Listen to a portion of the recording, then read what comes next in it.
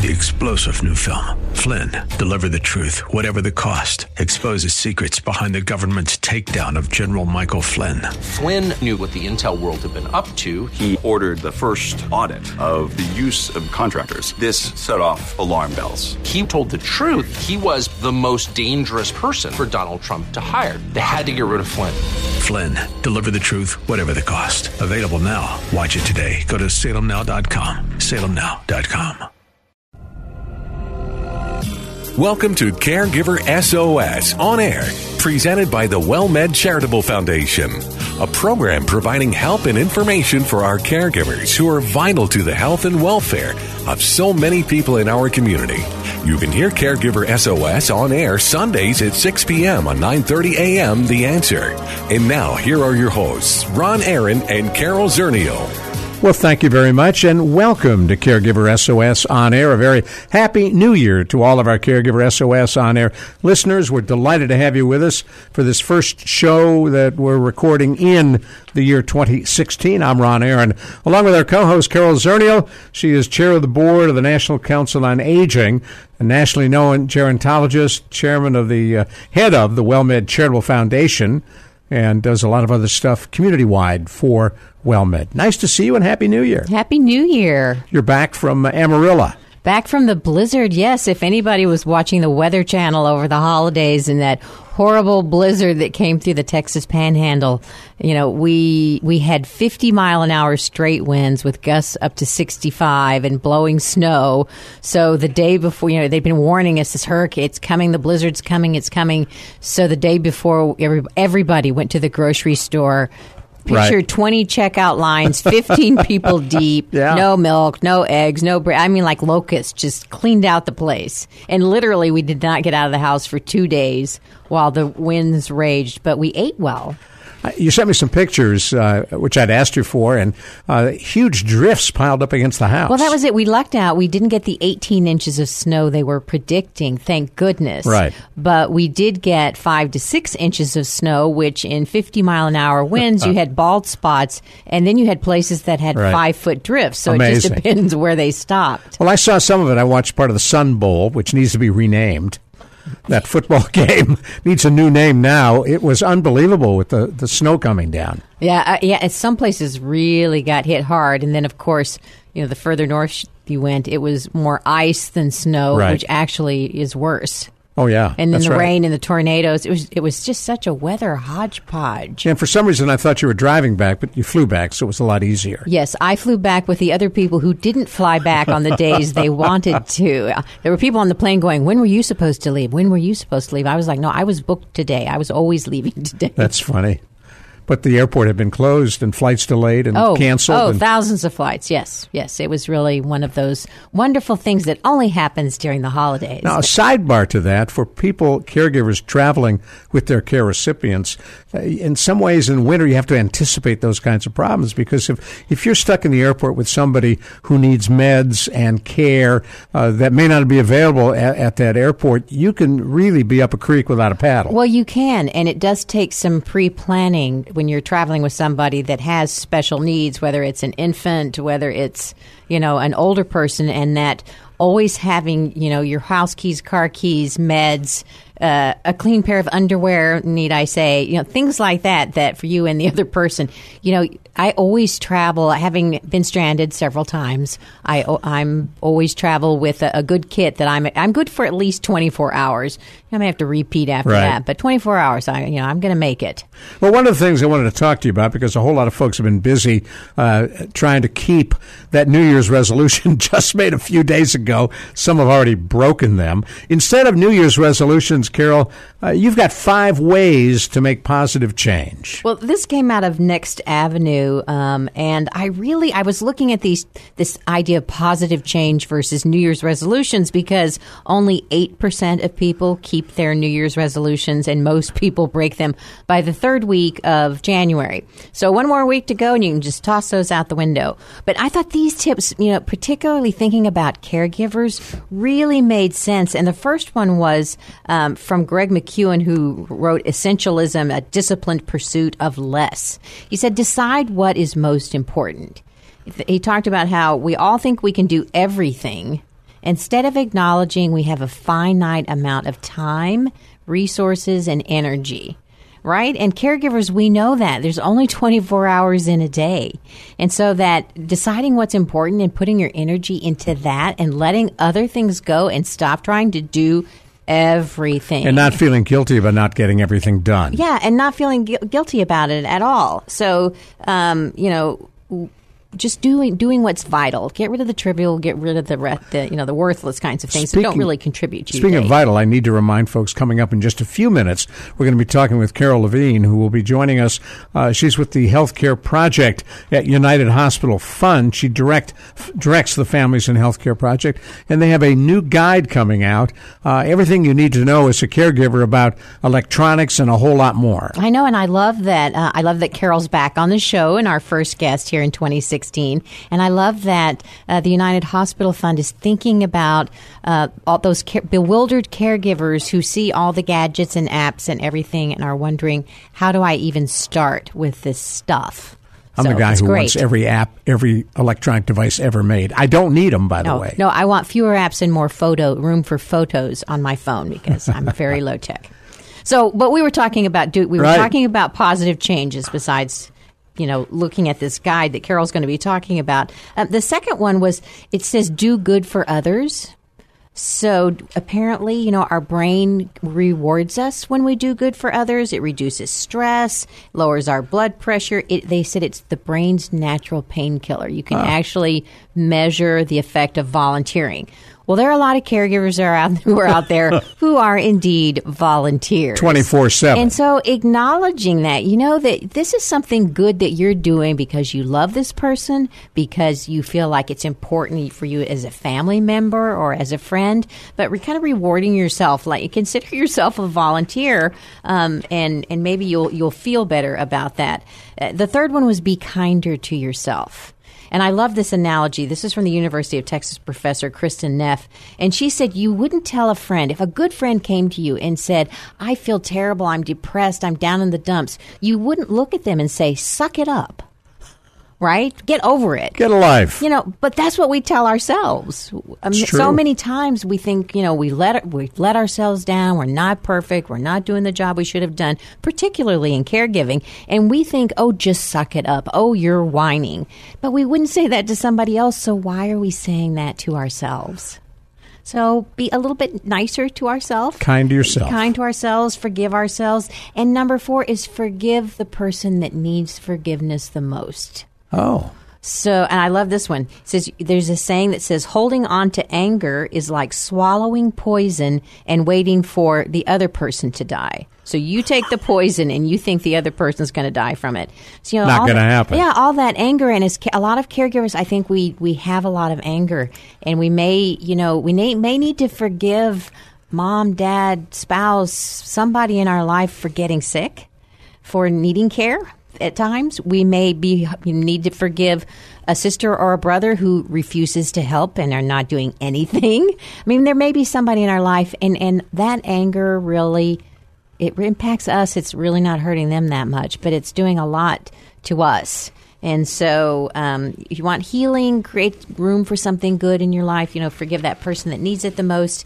And then the last one was go slower and get there faster.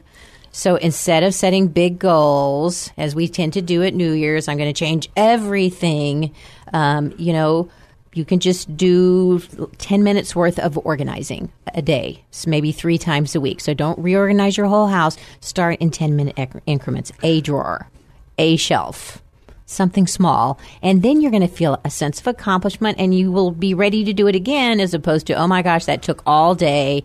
I didn't have time for it. And you don't feel good because you did too much. You're listening to Caregiver SOS on air on 9:30 a.m. The Answer. Ron Aaron along with Carol Zernial. Just a couple of moments, we'll be talking with Carol Levine about all kinds of high-tech stuff that caregivers may or may not need, and how do you decide whether you need it. We're talking at the moment about some items that Carol has picked up in the news that may be of interest to you and certainly to me. One, all right, show of hands. Who said, all right, beginning now, I'm going to start exercising. For 2016, I'm going to the gym.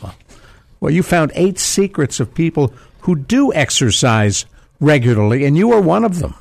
Well, I must confess, I do exercise regularly. That's one of those habits that I picked up along the way. And we talk about exercise simply because if there was a magic bullet or a magic pill, exercise really is that magic pill.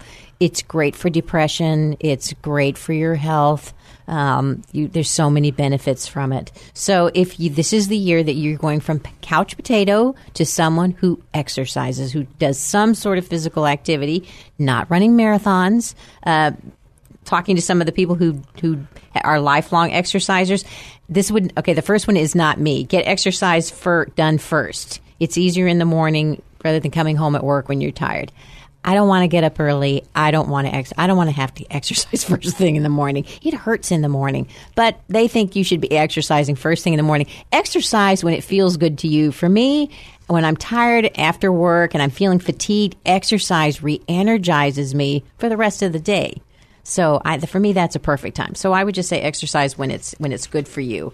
And when you exercise, number 2 is, take the focus off what you're losing by exercise. I'm going to miss TV. I'm not going to get to do something because I'm spending this time exercising. To thinking about what is it you are going to get. You're going to fit in the pants. You're going to have enough energy to, play with your grandchildren. You're going to lower your blood pressure. You're going to get off of medication. What is it you're going to get in return for exercising? And focus on that glass half full. Gina and I have a video program that's a walking exercise program, and the woman who does it about 3/4 of the way through looks at you through those little beady eyes first and says, nobody after exercising said they're sorry they exercised. No, and you always feel better. I love my sister.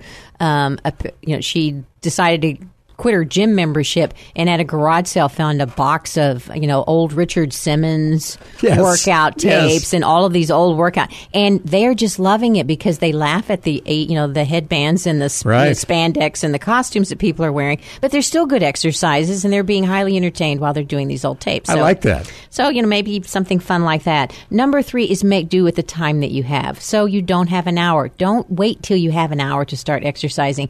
This can be where you park in the last parking spot in the parking lot and walk up to the store. I hate looking for parking spots anyway, so I'm happier at the back of the lot, so that works well. Getting out of the house is a great way to get motivated. So sometimes if you have the home weights and the home treadmill or whatever that's just sitting there, that may be a sign. If it's been sitting there for since last year, the year before, the year before. Or it's become a clothes rack. Yeah, or you've got things hanging on it, which is an excellent example, that maybe you need to get out of the house. You need that external motivation. So that could help. And then imagine the future. So to keep you extra, what is it you're going to get out of this? What does your future look like? If you're 50, so picture yourself 20 years from now. What do you want to look like at 70? And what are you going to have to do to get there? And probably exercise is going to serve you well when you start imagining your future. Absolutely. Absolutely. So keeping up your appearances, that also helps energize you as you're a caregiver, as you grow older. And then realize that your priorities and your motivation may shift. Whereas you might have been a runner in younger years, maybe you're like me, you've given up ballet and you've taken up flamenco because ballet hurts and flamenco is fun. So it's both are exercise. So pick something that's fun for you. Maybe it's Zumba, maybe it's a walking group at the mall. Your motivation may change. So give up that exercise you hated. Go find something you like. You've been on the search for a new flamenco teacher. Have you found one? I have not yet, but hope springs eternal. Because yours retired. They should never retire. My castanets are getting dusty, what can I say? I hate when that happens. Well, we're going to pick up Carol Levine in just a couple of moments and talk about technology and caregiving. I'm Ron Aaron, along with Carol Zernial. You're listening to Caregiver SOS on air on 9:30 a.m. The Answer. I'm Ron Aaron, and one of the things I'm most pleased about being a WellMed patient is the way in which I'm treated by all the staff at the clinic I go to. And Dr. Robin Eichhoff, that's not by accident. No, it's not. We really spend a lot of time training our staff and asking them to really connect with the patients and get to know them because we consider them part of our clinic home. And the other thing that's really impressive to me is the amount of time my WellMed physician spends with me, and you do the same thing with your patients. Yeah, I really do try to, and we do a lot more time than your typical provider can afford to give, and I think that allows us to get to know the whole patient and not just their diseases. That's cool. Don't have a lot of time to talk about prevention, but you do a lot of that as well. We spend an enormous amount of time on preventative measures. Want information about WellMed? Want to be a WellMed patient? Call 210-614-WELL. 210-614-WELL.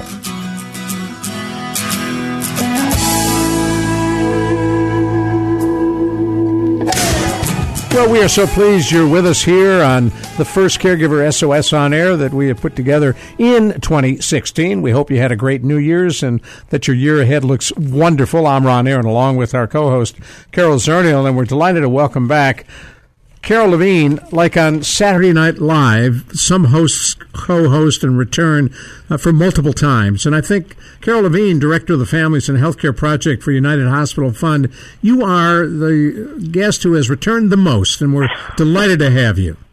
Well, thank you very much. I feel as if I should say live from New York. And that's where you are. And you are. Did you ever go to the show?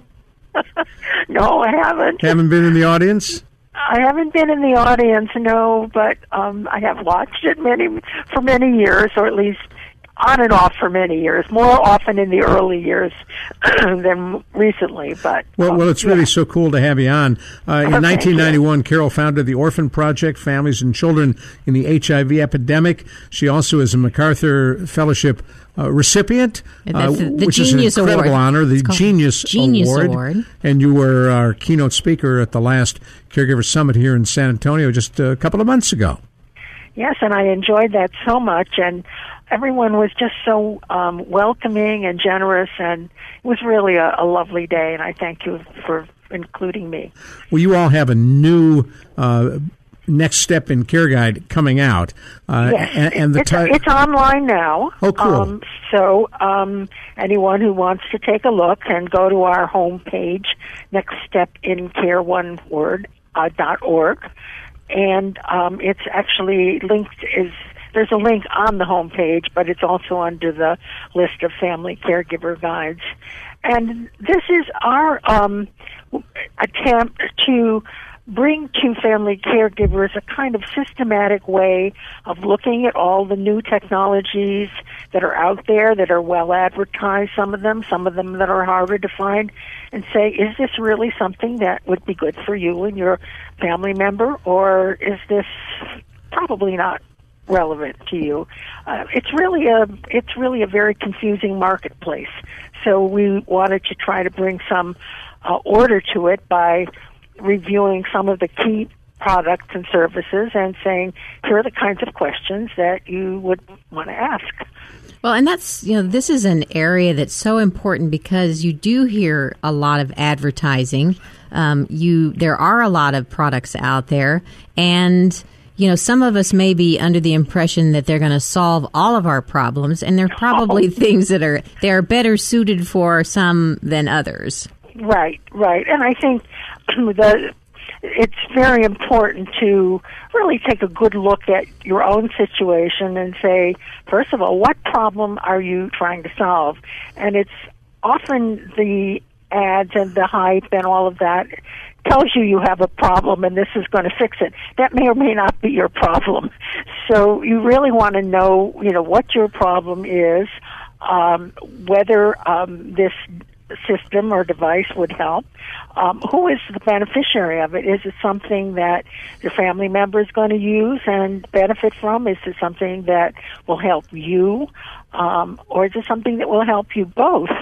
I think one of the things that is often not thought about is, what do you expect? What would be a realistic expectation from this technology, whether it's an electronic technology or something that is more mechanical?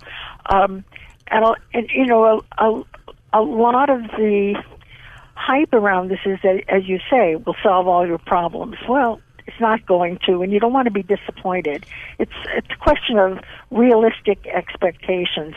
And I never have felt, and I don't think I'm alone in this, that technology is going to replace human beings. It's going to replace some of the drudgery of the tasks we as caregivers have to do. It can do that, and that would be good. But it's not going to replace you as a caregiver, or you as a daughter, or you as the person who is requiring help. So I think we have to look at it in those terms. Did you all actually, like Consumer Reports does, take these little devices home and assign them to some of your staff people and use them? No, we didn't do that, Ron, because we didn't feel that we had the capability of evaluating product by product. And right now, the only thing that I was able to find that was an actual comparison of product by product was by Consumer Reports, and it was looking at probably the most common device, which is called Personal Emergency Response System, or PERS. Right. It's that that's thing that you wear on a pendant or clip on your belt. I've fallen and I can't get up. I've fallen and I can't get up. And they did do a very small comparison of those products. We felt that we are not the right organization to do that kind of a comparison, although it certainly could be done, but also would have to be redone because these things change and are modified and new things come along. Well, what we wanted to do is more a general look at the whole area and say, this is what's out there. These are the problems that they might be able to help you with, and here are the kinds of questions. And I think one of the things that is very seldom talked about in any of the discussions is, what is it going to cost? These devices, for the most part, are not covered by insurance. There is one exception that I know of. There may be others, but Medicaid, at least in some states, will pay for these PERS devices, these pendants. But the trade-off may be you're going to get a few aid hours because you've got this device that's supposed to tell somebody if you fall. But generally, this is going to be your own money. So you really want to be sure that if you're going to spend money, that it's going to be of value to you. Well, let's go through the categories and give folks an idea. You broke it down into 5. The categories that we included are things that are electronic organizers, and can be things that would help you organize a schedule, help you keep track of a person's medications, help with appointments and emergency kinds of listings, anything that would be can keep track of, say, who else is going to be coming to the house and helping you. That is really for the benefit of the caregiver. Helps you get organized. Another kind is this kind of emergency response, which can be either something that you wear or something that's in the home or that can monitor outside. The things about organizing healthcare information, having access to a patient portal, having access to a personal health record that is a little more than a schedule keeper. I think a really important area is communicating with friends, family members, professionals, having a electronic way of communicating rapidly and getting a rapid response. And then there's the PERS and the home monitoring systems, which are at the more expensive end of all of these devices. I think, depending on the situation and depending on your needs, whether the person lives with you or doesn't live with you, if you're out of the house all day, you may have a need for a different kind of monitoring. A lot of what is really critical and that never gets talked about is, will your family member accept this?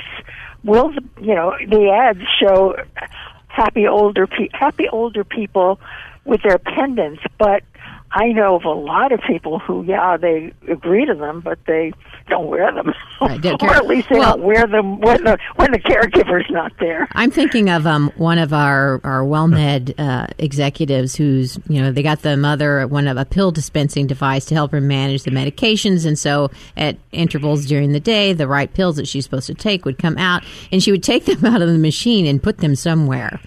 So, the machine would send an alarm to the family if she didn't take her pills. Well, she quickly figured out that, if she didn't, she could do whatever she wanted with the pills as long as she took them out of that box when they came down the chute. Right. I'll tell you another sidebar to that. I grew up in Shaker Heights, Ohio, a suburb of Cleveland, and that community, and perhaps others around the country, Carol, and you may know, have this. They do have an alert system that the fire department for the city of Shaker Heights operates, which if, like my mother after my dad died, living alone, they had a monitoring system in the house, and every night they would check to be sure that everything was all right. And one night at about 2 in the morning, my brother Jim, who lived way out, still does, in a suburb of Cleveland, got a phone call. Mr. Eisenberg, this is Shaker Heights Fire Department. We're standing in your mother's bedroom, and she's not here.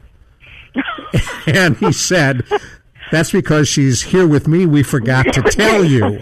Oh, yeah. So there, and I think that, I know we're about to break for commercial, right, but those are all the kinds of, you have to think, all the way to the end user. Exactly. What are all the things we could trip up on once we've adopted this particular device? It's a great service, and it just missed that little link about, well, you got to let them know you're not home. Stick with us, Carol Levine. I'm Ron Aaron, along with Carol Zernial.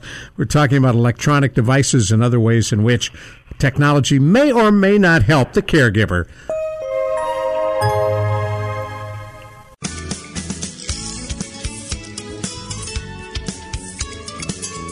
We're talking with Carol Levine, who is the director of the Families and Healthcare Project of the United Hospital Fund. I'm Ron Aaron, along with Carol Zernial, and we're talking about the incredible number of devices that have come out, designed, and the promise, of course, is to simplify your life. And, Carol, you all have put together a guide, which is online now, that folks can look at and download. Right. And it's in 4 languages, as all of our guides are. It's in English, Spanish, Chinese, and Russian, and it's free. And it really is an introduction to the most basic kinds of technology that are currently available, that you can go on the internet and order. They don't require a doctor's prescription. They're not like wheelchairs or hospital beds or things like that, which come under the heading of durable medical equipment. We have another guide for that. Right. But this is stuff that's being sold directly to the consumer. And I think, it's really important to think about how the product or the service would fit into your daily life and what it means for you as the person who is going to be responsible for making sure it's working, finding out if it needs to be repaired, how do you get it repaired, and as you say, what do you need to do to keep this service performing the way it's supposed to, and not bringing people to your home in the middle of the night when they're not supposed to be there. Right. Well, and one of the things you talked about is how likely is it that the person you're caring for will accept it? Yes. And a lot of times that has to do with how much privacy do they have to give up, with this device, whether it's just the home monitoring bracelet, or is it smart house technology where now, the whole family is knowing when they get in and out of bed, go to the bathroom, how many times they go to the bathroom, or there's a speaker, a two-way communication speaker actually in the home. Where, wash your hands, Mom. Somebody could someday come over and on a loudspeaker, those kinds of things.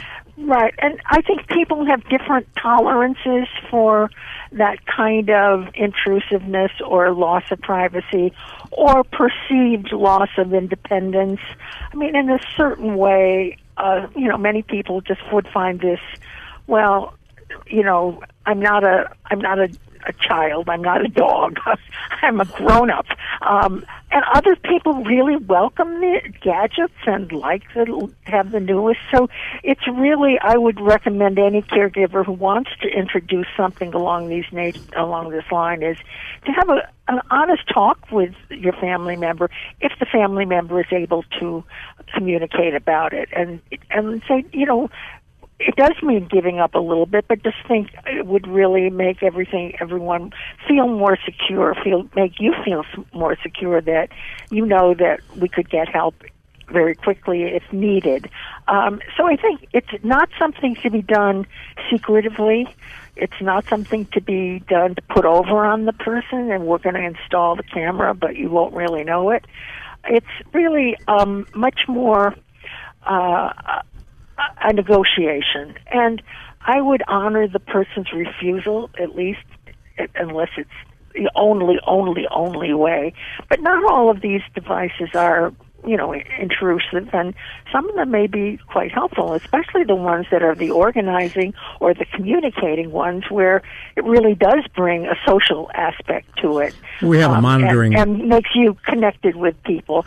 On the other hand, somebody was telling me, we have Skype. My mother, we try to show her how to use it, and she just can't even push the button. The people who have arthritis in their hands can't do these things. So there are a lot of things to consider and not be overwhelmed by, well, you must have it because that'll give you this so-called peace of mind. I was going to say, as you know, we have 3 young children in my house, and we have a monitor camera in the twins' bedroom. They're almost 3, and many a morning they'll wake up and they walk over to the camera. You see these eyes looking right into it, and they'll say, hi, and then unplug it. So even the young ones. Again with the end user. Yeah. Well, one of the things, I think this is an area that is going to change very rapidly. One of the biggest impressions I have from the White House Conference on Aging this past summer were the number of speakers invited that were private companies that deal with caregiving issues and technology they are developing, and they are saying the nonprofit world's been too slow. The for-profit technology companies are going to solve these caregiving issues, and here's what we have to offer.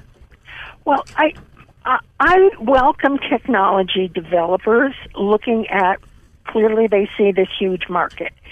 But what I really hope, and this is something that we're trying to work on, is that people who develop products or recommend them, that there be some clear understanding of the caregiver perspective. What is important to the caregiver about this technology?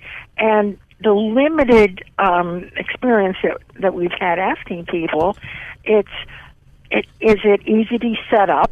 Is it easy to use? Is it reliable? I mean, we all know about glitches with ordinary technology, much less this stuff where someone's well-being depends on it. And can I afford it? That seems, from my perspective, it seems as though a lot of the devices and products are being aimed at a higher income level market, which is probably not where the need is. Higher income and probably higher tech savvy. Yes, so, and indeed. It's probably, we're getting there, but there are probably more younger people that are very good with technology that may not have the caregiving burden that, more of your traditional caregiver. And what you said about being easy to use, I'm telling you, if you can't plug it in and it works, it's not going to work. It's not going to work at my house because I just want the technology to do what it's supposed to do without me thinking about it. It has to be self-starting. Oh, yeah. Yeah, and I don't think the technology developers are there yet because for them, all of this is so natural and so almost intuitive that they don't understand unless they really pay attention and have real ways of observing and seeing what people do with them. That it isn't self-evident that you do need some guidance on how to set these things up and how to make sure they're running and all of that. And that, one of the other things that I think can be an issue is what are you going to do with all that data that comes through if you're doing, a monitoring system? Who's going to sort through that? How do you know? How do you recognize when something is really amiss? I was reading this morning an article about alarms in hospitals, which have become so noisy, so prevalent, that no one pays any attention to them. And when there really is an emergency, that emergency is lost in the background noise of alarms and beepers. So there's got to be a way that whatever this system is, if it's going to alert you to something, you've got to really be pretty sure it's not a false alarm. Well, and I know that one of the technology companies that has all the monitoring and generates all the data, for a little more money, they will interpret the data and look for patterns and, give you greater feedback on what is actually going on, which can be very helpful. But again, you were talking about cost. It's good for some people. It might be, put other people out of being able to afford it. Well, what they may do, Carol had a story a few weeks ago about how they've now trained pigeons to read mammograms, where they can do a better job than radiologists in spotting. 80% success, in spotting rate. Potential breast cancers. Maybe what we need are pigeons in our homes who can absorb and analyze all that data. Just peck at the trends. Exactly. Well, that'll be fun. but I mean, I think the bottom line is they can be very helpful. These things are helpful, and we're at the first. This is the first generation of these things. I got an invitation today, not to really go, but to let me know what was happening, of an event at a senior center that was going to be a technology fair. And among the things they were showing were robots and drones and these self-driving cars.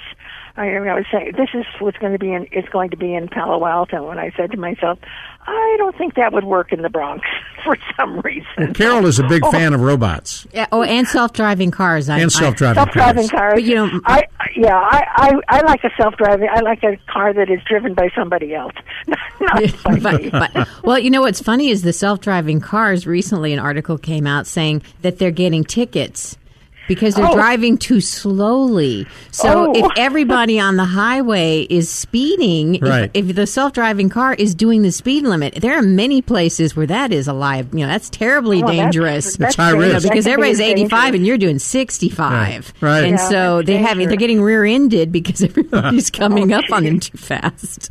So, as you look at all of these devices and as you consider, there are some products that have become can't live without. And for many people, that's become the smartphone, obviously the automobile. Is there any of the technology that you're aware of, Carol Levine, that may become can't do without for caregivers? That's a good question. And I have to say that automobile, I live in New York where we walk for exercise. And I don't have a car, so although I did when I lived in other places. That's true. So for me, automobile is not a necessity of life. I think that for people with dementia living at home, probably some sort of personal emergency response system is probably the most significant thing, because people do fall and they cannot, call for help themselves. I don't see any of the others yet as essential, and I think they perform a service, but that only goes so far. They do not replace a human being. And I think we always need to remember that one of the problems, and Carol as a gerontologist knows this, of aging is isolation. So there is a lot of talk about using robots as social interaction, or they have these little baby seals that you can use. We saw that. I saw that seal. They're $7,000 though. Yeah, but why is that? Why do we need those things when we have people who could be performing that kind of interaction with an older person, so they're not isolated. Right. So if that's the problem, somehow a baby seal is not the only answer here. It might be nice. I like them, but Pat. Pat is good too. We just love so that. I think it's really within the context of human interaction that an electronic or some other kind of device can really support the caregiving situation and remove some of the drudgery, but not replace the essence of caregiving, which is person to person.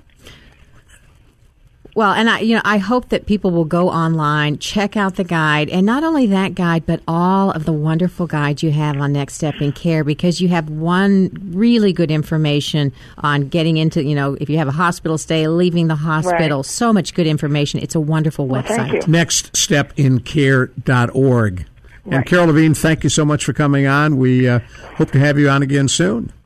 Oh, I'd be delighted. Thank you take so care. much. Bye-bye. Thank you. Bye. Carol Levine, Director of the Families and Healthcare Project at the United Hospital Fund. And as we pointed out, like Saturday Night Live host, she's the longest-running repeat guest here on Caregiver SOS on air for good reason.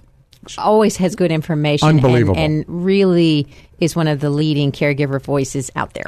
We shift next to Take 10 with Dr. Jamie Heisman. That's coming up on Caregiver SOS on air on 9:30 a.m. The Answer. I'm Ron Aaron, and one of the things I'm most pleased about being a WellMed patient is the way in which I'm treated by all the staff at the clinic I go to. And Dr. Robin Eichhoff, that's not by accident. No, it's not. We really spend a lot of time training our staff and asking them to really connect with the patients and get to know them, because we consider them part of our clinic home. And the other thing that's really impressive to me is the amount of time my WellMed physician spends with me. And you do the same thing with your patients. Yeah, I really do try to, and we do a lot more time than your typical provider can afford to give. And I think that allows us to get to know the whole patient and not just their diseases. That's cool. Don't have a lot of time to talk about prevention, but you do a lot of that as well. We spend an enormous amount of time on preventative measures. Want information about WellMed? Want to be a WellMed patient? Call 210-614-WELL. 210-614-WELL.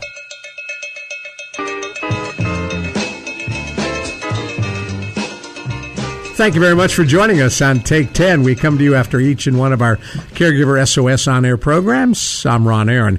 You hear us at 9:30 a.m. The Answer. Our co-host, Carol Zernial, is here, and joining us for each of our Take 10 programs, Dr. Jamie Heisman, a nationally known psychotherapist and expert in caregiving and addictions.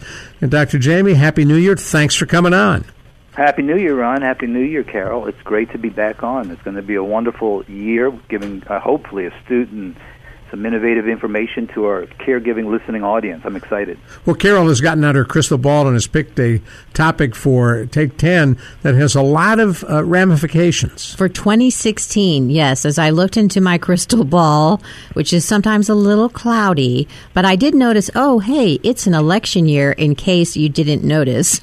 With all of the talk going on. And I was thinking, well, here we are in another election year, and I'm hearing a lot of different topics.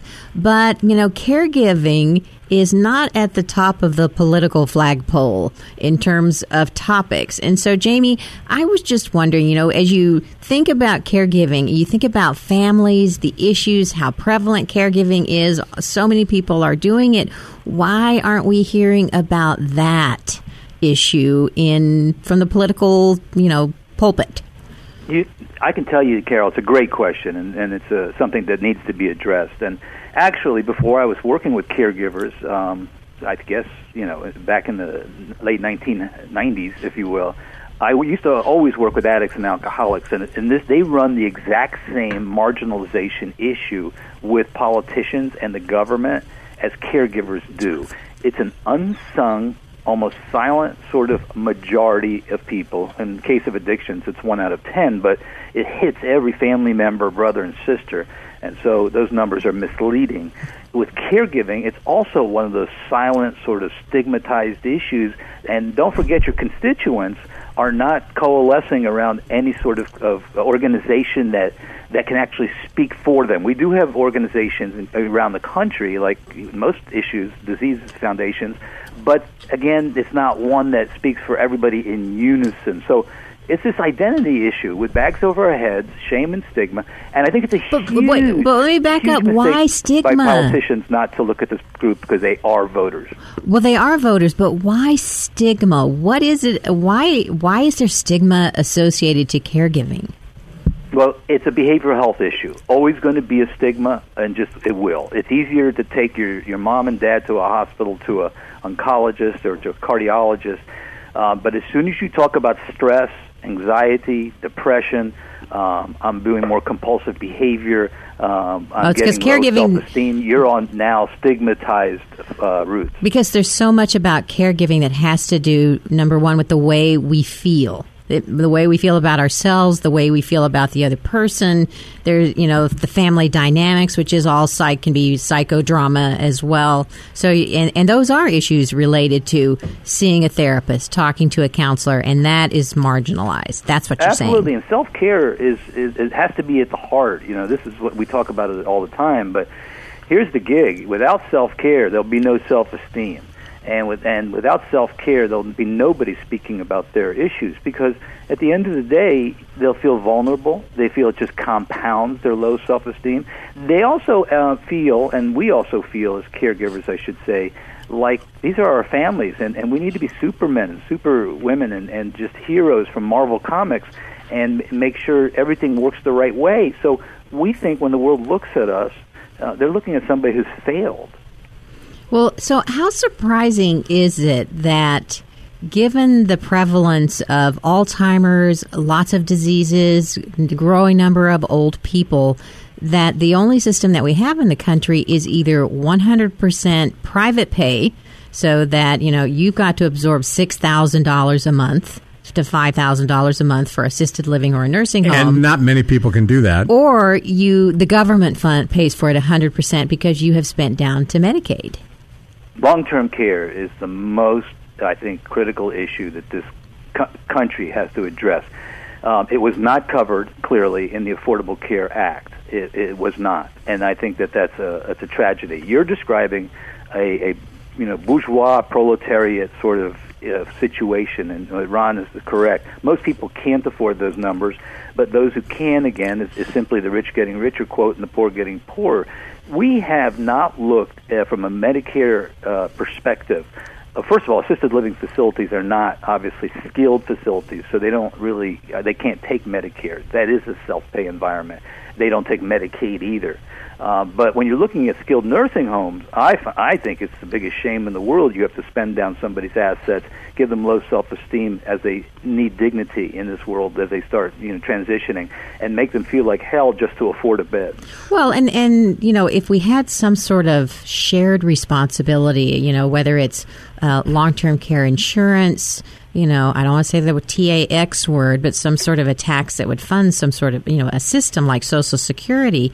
If it was a shared responsibility, public-private combined, I can keep my loved one at home in the environment I would like to keep them in and the one they would like to be in, which up to a point is less expensive than institutionalization if I don't have to foot 100% of the bill. You can get the help you need. And the government doesn't have to foot 100% of the bill. Do I sound like I'm running on a socialist platform?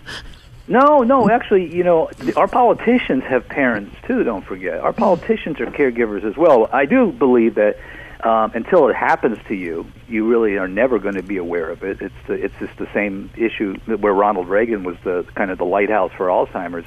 It was something that they could relate to, and therefore it got big. But I truly believe that what you say needs to occur. And I think anybody, whether you're on the right or the left, realize that this system has huge inequities in dealing with long-term care and our seniors. Well, Jamie, go back to 1964 when Medicare is first proposed. It passes Congress.